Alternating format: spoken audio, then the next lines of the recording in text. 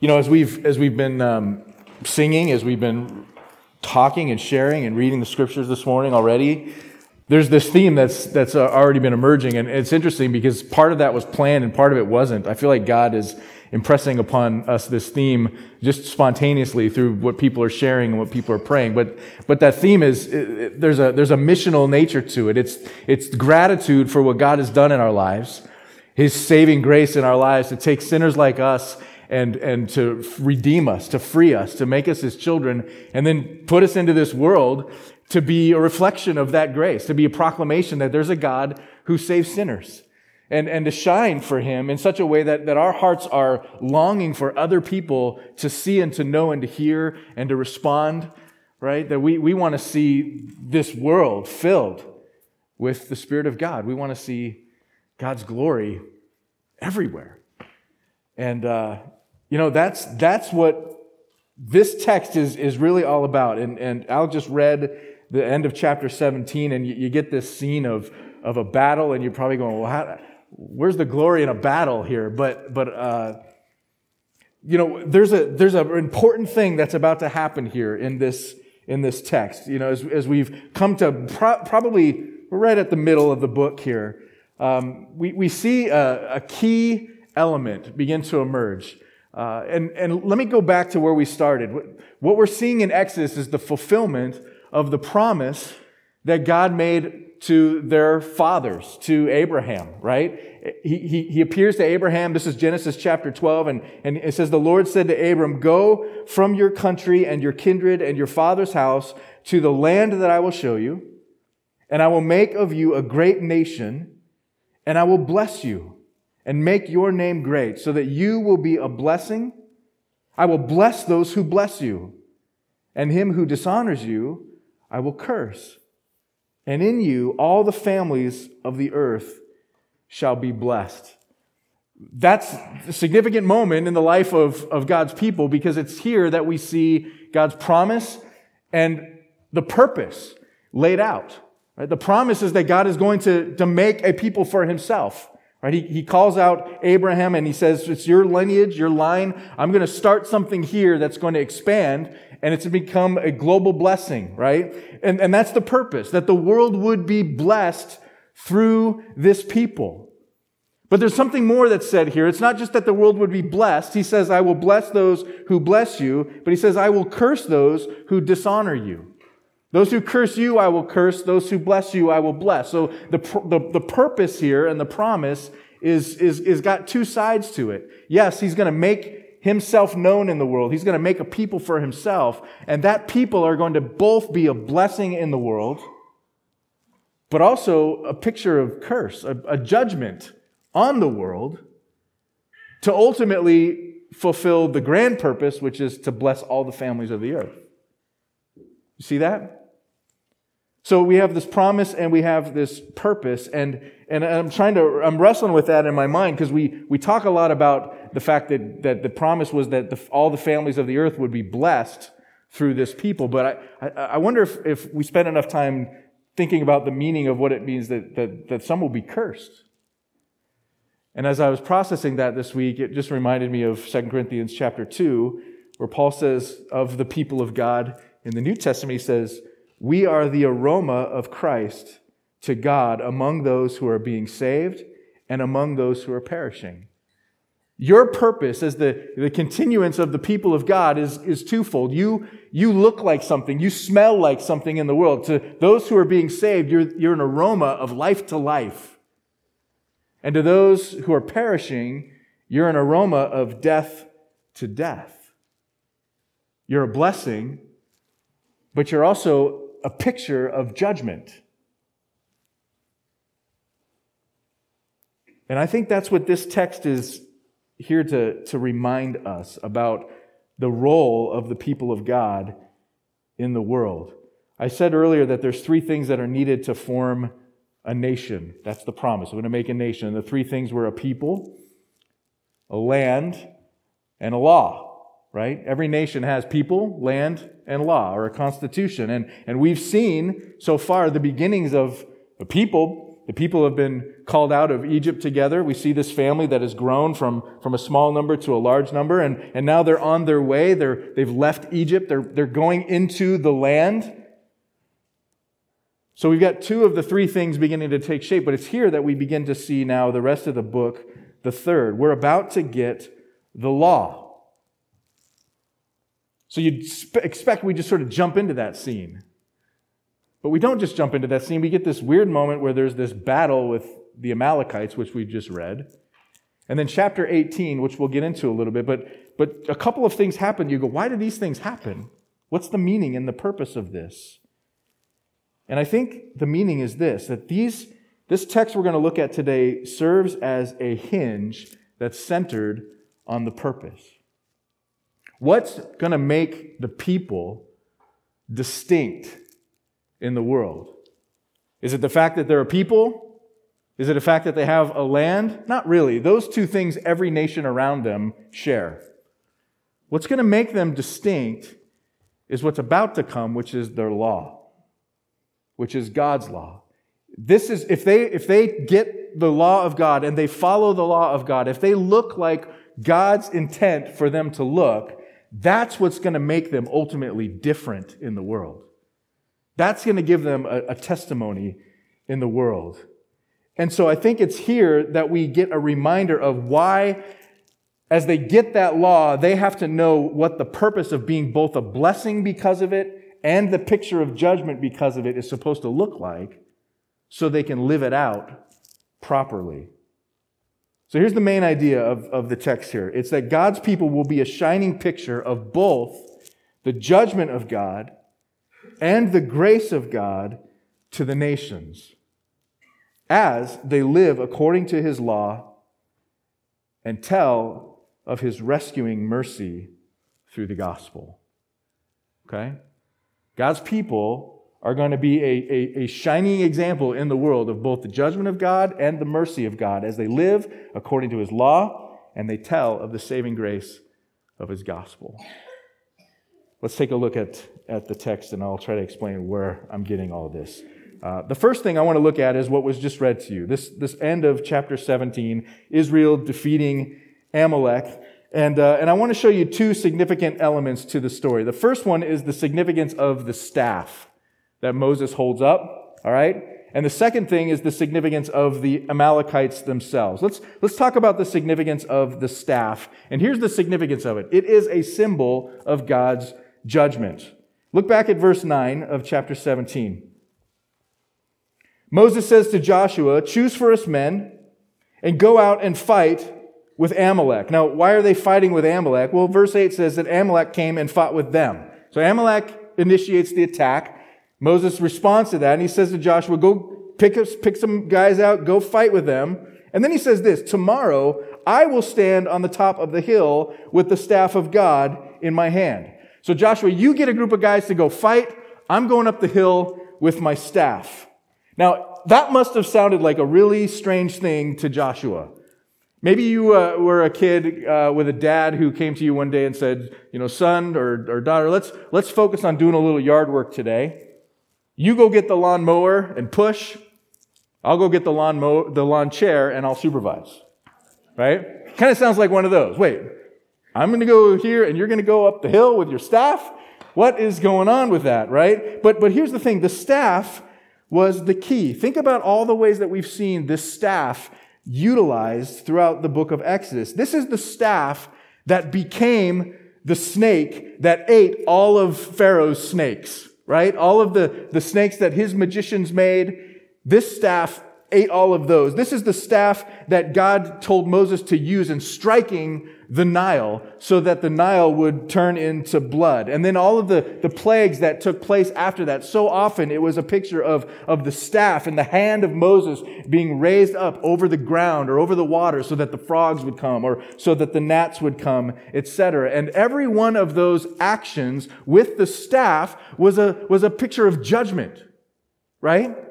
This is God's judgment being executed on the sin of the Egyptians, and it's the staff that represents the judgment power that's being lifted up over them, and when the staff is raised, the judgment comes. And of course, we get to the big one, the parting of the Red Sea. right? What does Moses do? He raises his staff up again over the water, and the water parts, and we have this picture as they enter in, as the Israelites enter in, and then the Egyptians follow them. The water, with Moses raising the staff again, falls back in judgment upon the Egyptians, but the Israelites walk through the judgment to safety to the other side. Again, it's done through the raising of the staff. And then we get to the beginning of chapter 17, which we looked at last week as Jorge led us, and this is the staff with which Moses struck God.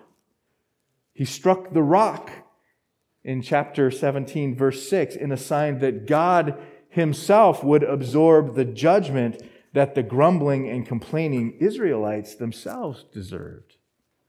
Right? Now it's being lifted up against the Amalekites. And as we see, as was read to us, as long as the staff is lifted up against them, the Amalekites are losing, right? Israel prevails in the battle, and whenever the staff falls, the Amalekites raise up and they seem to be winning. So it's this, when the judgment of God is aimed at them, they're falling off. They're being subdued. And when the judgment of God is not, they're winning. That's the picture that we're supposed to get here. It's about judgment. And even this use of the word tomorrow that Moses says in verse 9, tomorrow I'll go up on the top of the hill. It's similar to the judgments on Egypt. Remember back in chapter 8, thus I will put a division between my people and your people. This is God's word to Pharaoh. I will put a division between my people and your people. Tomorrow this sign shall happen. And then there are 4 additional uses of tomorrow in the plague judgments.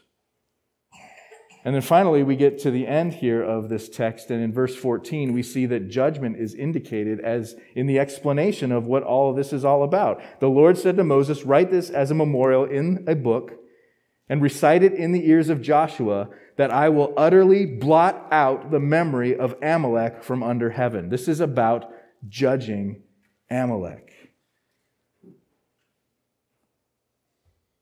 So the picture of this scene, and specifically of the staff in this scene, is a picture of judgment against the Amalekites, similar to the judgment that we've already seen against the Egyptians. Did I make that point clearly enough? Okay, because I just want you to grab that as significant. It is significant. Now let's look at the other thing here that's significant. Let's talk about the Amalekites themselves. The significance of the Amalekites, they serve as a symbol of God's enemy. So the staff is a symbol of God's judgment. The Amalekites are a symbol of God's enemy. You say, okay, here we go. We're seeing a dust up here. This is just this happens all the time, right? Middle East. This is the Middle East. This is what always happens. There's dust ups. There's skirmishes. But this is not your run-of-the-mill Middle Eastern power struggle or skirmish. This is the beginning of an enmity that we're going to see go forward here for centuries between the Amalekites and the Israelites. And it's also something that stretches back well before the days of God's people in Egypt. All right? Who were the Amalekites? They were the descendants of Amalek. Anybody know who Amalek was? If you do, you're probably a Bible student.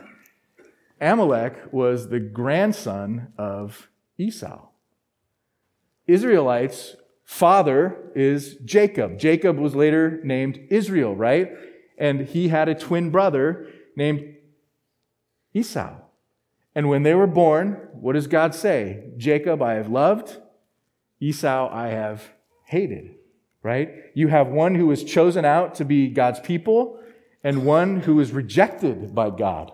You have a picture here of the people of God and those who are decidedly not the people of God. You have a picture that harkens back to 2 spiritual kingdoms. This is Cain and Abel, Jacob and Esau, Israel and Amalek, Israel and the Canaanites. Looking forward, it's the picture of the church and the world. It's a picture of God and Satan. All right? So this is not your typical dust up. There's great symbolism here. The people of Amalek representing God's enemy. And again, they attacked Israel. Israel didn't attack them. They attacked Israel. Why did they do that? Well, flip back a page and look at chapter 15. This is the song that was sung by the Hebrew people after they crossed over the Red Sea on dry land. And as they're praising God, they're telling about what God has done, what God is doing, and what God will do. And they say something interesting in verse 13, talking about the way that the nations around them will respond. They say to God, "You have led in your steadfast love." I'm in verse 13 here. "You have led in your steadfast love the people whom you have redeemed. You have guided them by your strength to your holy abode. And the peoples have heard." He's talking about the nations around them now, the Egyptians, the Amalekites, and others. "The peoples have heard, they tremble. Pangs have seized the inhabitants of Philistia. Now are the chiefs of Edom dismayed. Trembling seizes the leaders of Moab, and all the inhabitants of Canaan have melted away." This goes back to Israel's purpose. Israel is a threat to the Amalekites because they represent God. They're the people of God, and the Amalekites represent the enemy of God, right? They represent the distinction between God's rule and rebellion. Through their exodus, remember, the world will know that Yahweh is the Lord. And so when Israel comes out in that exodus, there's a proclamation being made to the Amalekites, this is the true God. It's the Lord. And that's a threat. It's not a welcome revelation to the descendants of Esau. Again, the children of the devil. Exodus 17, verse 16 is translated kind of weird in the ESV, but it's more clearly translated, I think, in the NIV. And this is what it says there. "Because hands were lifted up against the throne of the Lord." They're talking about the Amalekites. Because they have lifted up their hands against the throne of the Lord will be at war against the Amalekites from generation to generation. So Israel's existence is, therefore, a curse to them. Israel represents judgment. The lives that they live in obedience to the Lord, the law that they carry, and I think this is probably something that actually occurred after they got the law, but even if it's a foreshadowing of the law that they are about to get, this existence of theirs as the people of God and the law carriers of God represent judgment, because their very existence points out the rebellion of the Amalekites against God. And when we lift up our hands against God, He lifts up His hands against us. All right? So here's kind of the nutshell conclusion then from the end of chapter 17. As long as God's people live within the midst of the world, of a broken, fallen world, their lives will serve as a picture of the righteousness of God. And as long as our lives serve as a picture of the righteousness of God, they will also then serve as a picture of the judgment of God. The judgment of God against the world. As the world raises their hands up against the Lord, they will often attack those who represent the Lord. Right? As the world has hated me, it's going to hate you, Jesus says. The people of God are going to live in the midst of that tension because we reflect who God is. And so there will be conflict, there will be opposition as long as the world hates the reflection of God in front of them. So we ought to expect that. Okay? That's a point of application. You should expect that. And we're to walk in obedience through it. Your existence as the people of God stands in opposition to the sin of the nations, and you're to know it, and you're to walk in obedience through it. How do you do that? Well, here at the end of the text in chapter 17, we're shown what they're to do. They're to do it by fixing their eyes on the banner of the Lord. Verse 14 again, the Lord said to Moses, "Write this as a memorial in a book and recite it in the ears of Joshua, that I will utterly blot out the memory of Amalek from under heaven. And Moses built an altar, and he called the name of it, The Lord is my banner. Again, saying, the hand upon the throne of the Lord will have war with Amalek from generation to generation. In other words, he's saying, know this, tell this to Joshua, I'm always going to be at war against my enemies. And therefore you will too, but here's what you're to do. You're to depend on me, not in your own strength, right? It wasn't the strength of Moses himself that was able to stave off the enemy or handle the judgment. Moses couldn't hold it up, right? It wasn't in his own strength. But by looking to the banner of the Lord, the banner of the Lord, when you're in battle, the banner holder was as long as the banner was standing, it was a sign that you're to keep going. Right? The army wasn't yet defeated. And so here's the banner that we're to look to. The banner still waves, looking to the mediator on the holy hill who's judging the world and yet at the same time securing our victory and knowing that the Lord will prevail and therefore we will prevail, but only by the power and the grace of God. And that's a big part of the purpose of God's people. To live in the world in such a way that in the midst of the conflict with the enemy of God, you stand as a picture of judgment, but you depend on Him, you walk in obedience to Him, you expect that, you look to Him, and let your lives be the evidence in the world that the law is genuine and valid, that it's righteous, and that judgment is upon a world who rejects a holy God.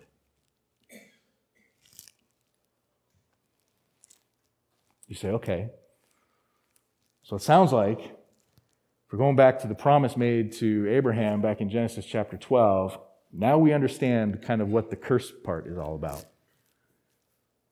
He will curse those who despise us or who curse us, right? This is kind of where that begins to make sense. But it only speaks to the curse. What about the blessing? Is that the nature of our relationship to the world? Is it kind of end there? Is it all about just standing as a picture of judgment against them?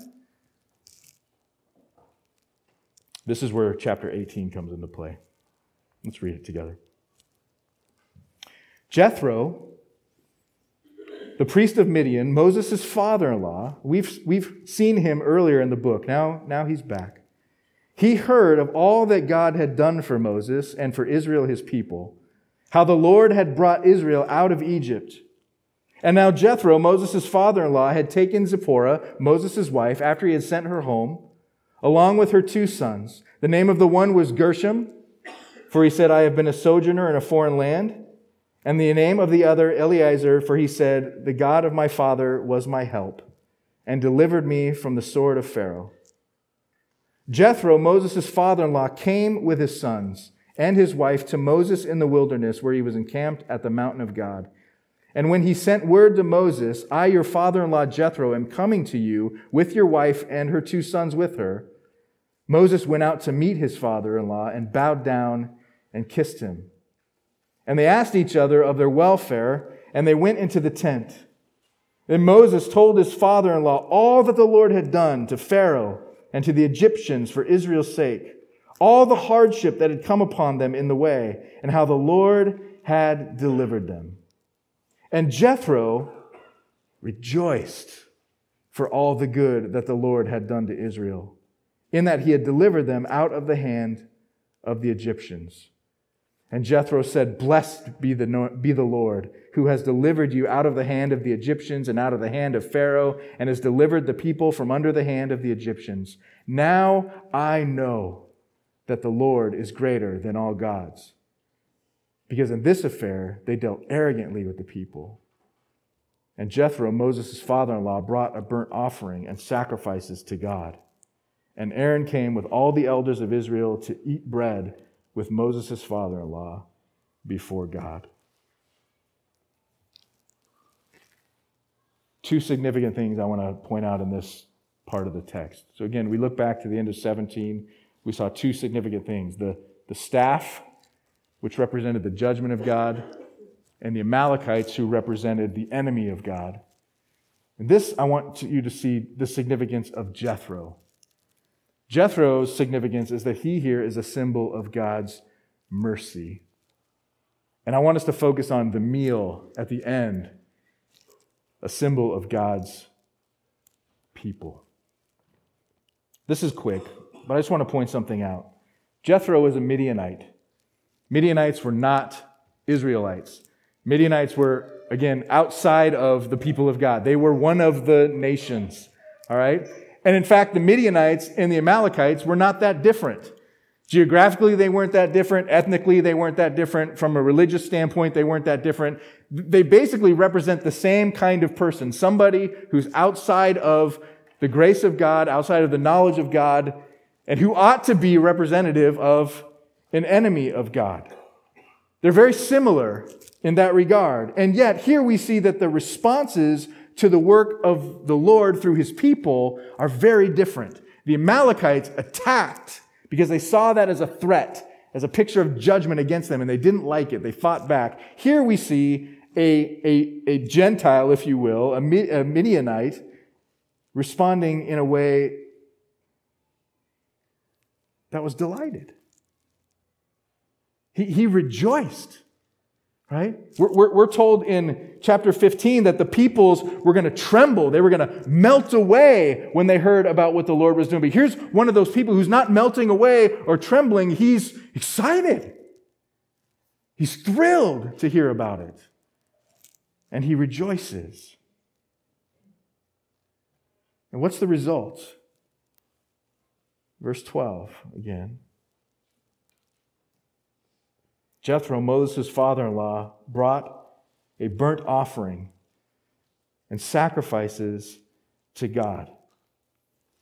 And he says something interesting. He says, "Now I know that the Lord is a true God," right?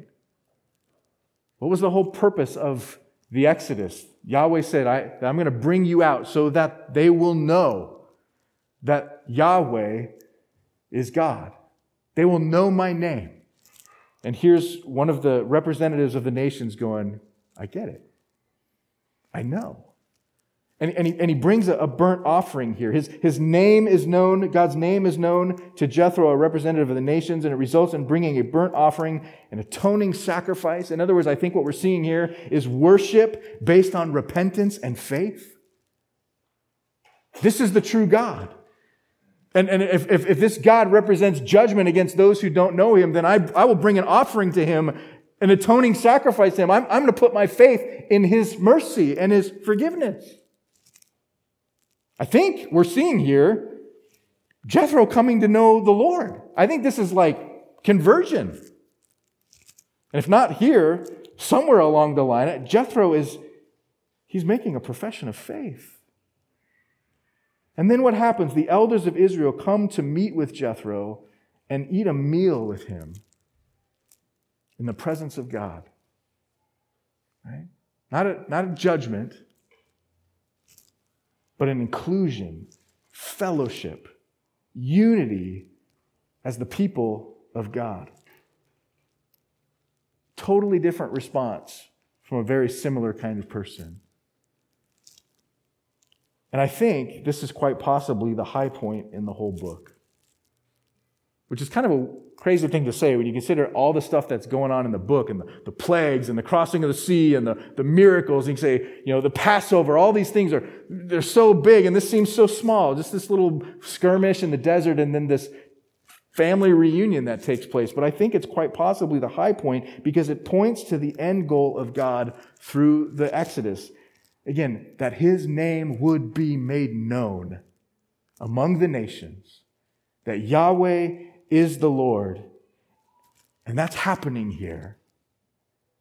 And the end result of God's redemptive work in the world is what? We could look to the book of Revelation and see it, that God would host a meal to which the nations are invited.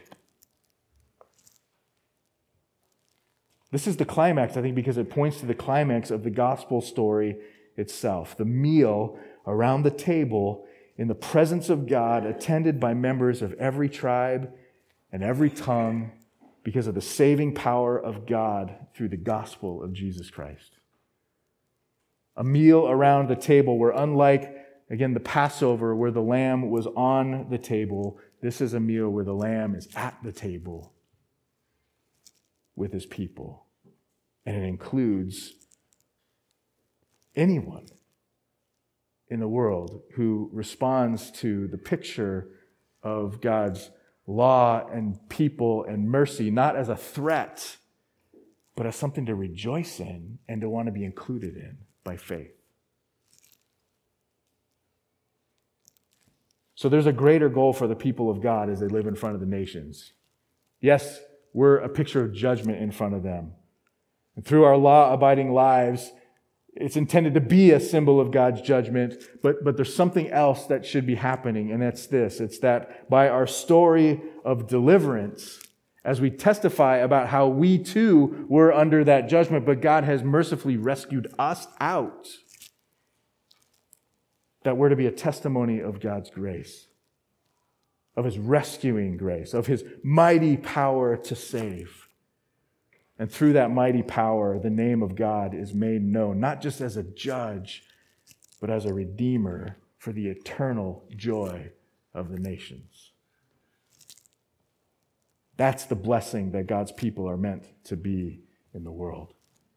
The law points to a righteous standard that judges the nations, but the rescue, the Exodus, points to God's grace to save a people for Himself. And there's one more significant pointer in this text. It's the significance of Moses on the hill. Again, how are we going to do this? So we're getting this sense of like, okay, yes, that's our missional purpose in the world as the people of God. Yes, we represent the judgment of God, but we're pointing to the rescue of God. But does that just fall all on us? Again, is that something we do in our own power?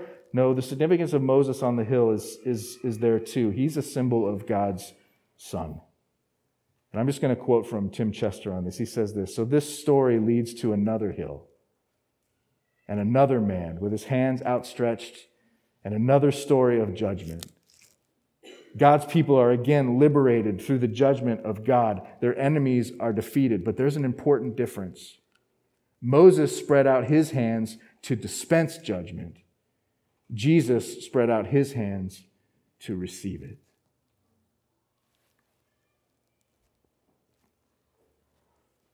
So what's the final conclusion? It's this. Again, remember the main idea of the text, that God's people will be both a shining picture of the judgment of God and the grace of God to the nations as we live according to His law and tell of His rescuing mercy through the gospel. That the purpose of God's people is twofold, that we're to make God known both as a blessing to the world, but also as a picture of judgment to the world. And I think what this text does, right before they're about to get that law, is it brings balance. It helps them to see that what you're about to get, this law, this is what's going to make you distinct. This is what's going to make you stand out as different in this world. You're my people as you live this way in front of them, but get the balance. Don't get out of whack. You're not all about war. You're not all about judgment. You're not all about just to go in and show everybody how screwed up they are and hold the staff so that they'll all die. The point is that as they rebel against me, you might do that, but tell of my rescuing power, and some are going to rejoice. Some are going to want a piece of that. Some are going to want to taste. And they're going to put their faith in me as well, because you were meant to be a blessing to all the families of the earth. I think that's really helpful and important application for us to remember as God's people. I was thinking about radiation therapy. I mean, some of you have gone through that or are going through that, and it's a tough thing to go through. If you've known anybody who's had cancer and they go through radiation, what's happening in radiation therapy? Well, the first thing that's happening is that something harmful is actually being introduced to the body, right? Radiation is not something that you want in your body. It sort of brings judgment, if you will, upon the body, but it brings judgment upon the body with hope and a desire to save the body, right? You're trying to kill off bad cells so that they'll no longer be able to harm the good cells. So here's the thing. If you go into radiation, if you have too much of it, it'll destroy the body, right? But if you have too little of it, it will allow the disease to overcome the body. So there needs to be balance in that. And the aim in that balance is an aim towards salvation, right? And that's what we're told here. I was looking at a couple New Testament passages just to bring this to bear on the New Testament church. 1 John 3, verses 12 and 13. Don't be like Cain, who was of the evil one and murdered his brother. And why did he murder him? Because his own deeds were evil and his brother's righteous. You're supposed to stand out in a world full of Cains and not be like Cain. You're supposed to live differently. And then he says this, and don't be surprised, brothers, that the world hates you for it. But then I read Ephesians 6, and it says, for we don't wrestle against flesh and blood, but against the rulers and against the authorities, against the cosmic powers over this present darkness, against the spiritual forces of evil in the heavenly places. So yeah, we stand in judgment against the world, but our battle's not with people. It's with the power that's darkened the people. And we get out of balance when we focus too much on one side of the story over the other. We get out of balance. If the way that we live our lives and the way that we view the world around us is one of just constant wanting to take the staff of judgment and just see God melt them away, which can happen, unfortunately, far too often. With professing believers, I'm constantly angry at the world around me. I'm constantly angry at the things I'm seeing in the people and the sin around me. And I just want to see it all just destroyed. I hate these people. Wears me out, right? Or maybe we get too out of balance the other way, and it's like we want to see everybody, come to faith in Jesus, but in order to do so, we don't want to put any stumbling blocks in front of them, and so we're not going to live out the law accordingly as a picture of judgment in front of them, because we think that might turn them away. So let's be a little softer on, our stand of God's word and our stand of living according to holiness as the Lord demands, and let's just kind of put out, redemption without judgment. Well, guess what? Redemption without judgment doesn't exist. Why do I need a Savior if I don't feel judged? Right? So we can get out of balance. And here's this text reminding us, no. Testify of both the judgment and the grace of God in the way that you live your lives with the aim of seeing the nations repent and rejoice in the saving power of God. And if that's the kind of lives that you're going to be able to live faithfully in front of the world, you've got to remember who you are. You got to remember what you represent, both judgment and grace, because that's your story too.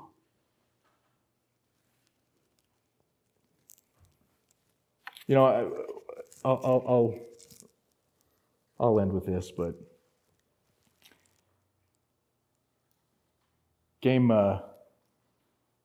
was it game 5?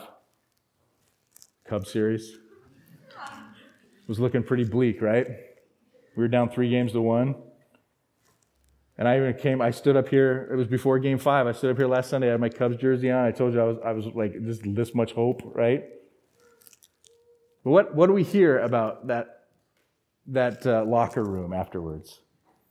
We heard a story about David Ross getting up in front of the club, down 3-1, and saying, guys, don't forget who you are. We're the Cubs, right? We've had 103 victories this year. We've come back and won 3 games in a row 20 times this year. Have you forgotten? We can do this. Have you forgotten who we are? And my wife actually used that to remind me of something this week, that there's a spiritual principle involved in that too, right? Sometimes things just look so bleak and so hard and but we have to be reminded of who we are. And that we have a history of seeing the redemption of God. We've come back and come back and come back over and over again by the grace of God, that God's purposes in winning the series are not to be thwarted. If we remember who we are. And if we remember who we are, we're going to play the game in such a way that we act like the picture of God in two ways, both the righteousness of God that brings judgment on the world and the testimony of God's rescuing power in our lives that says, there's grace and there's victory to be had.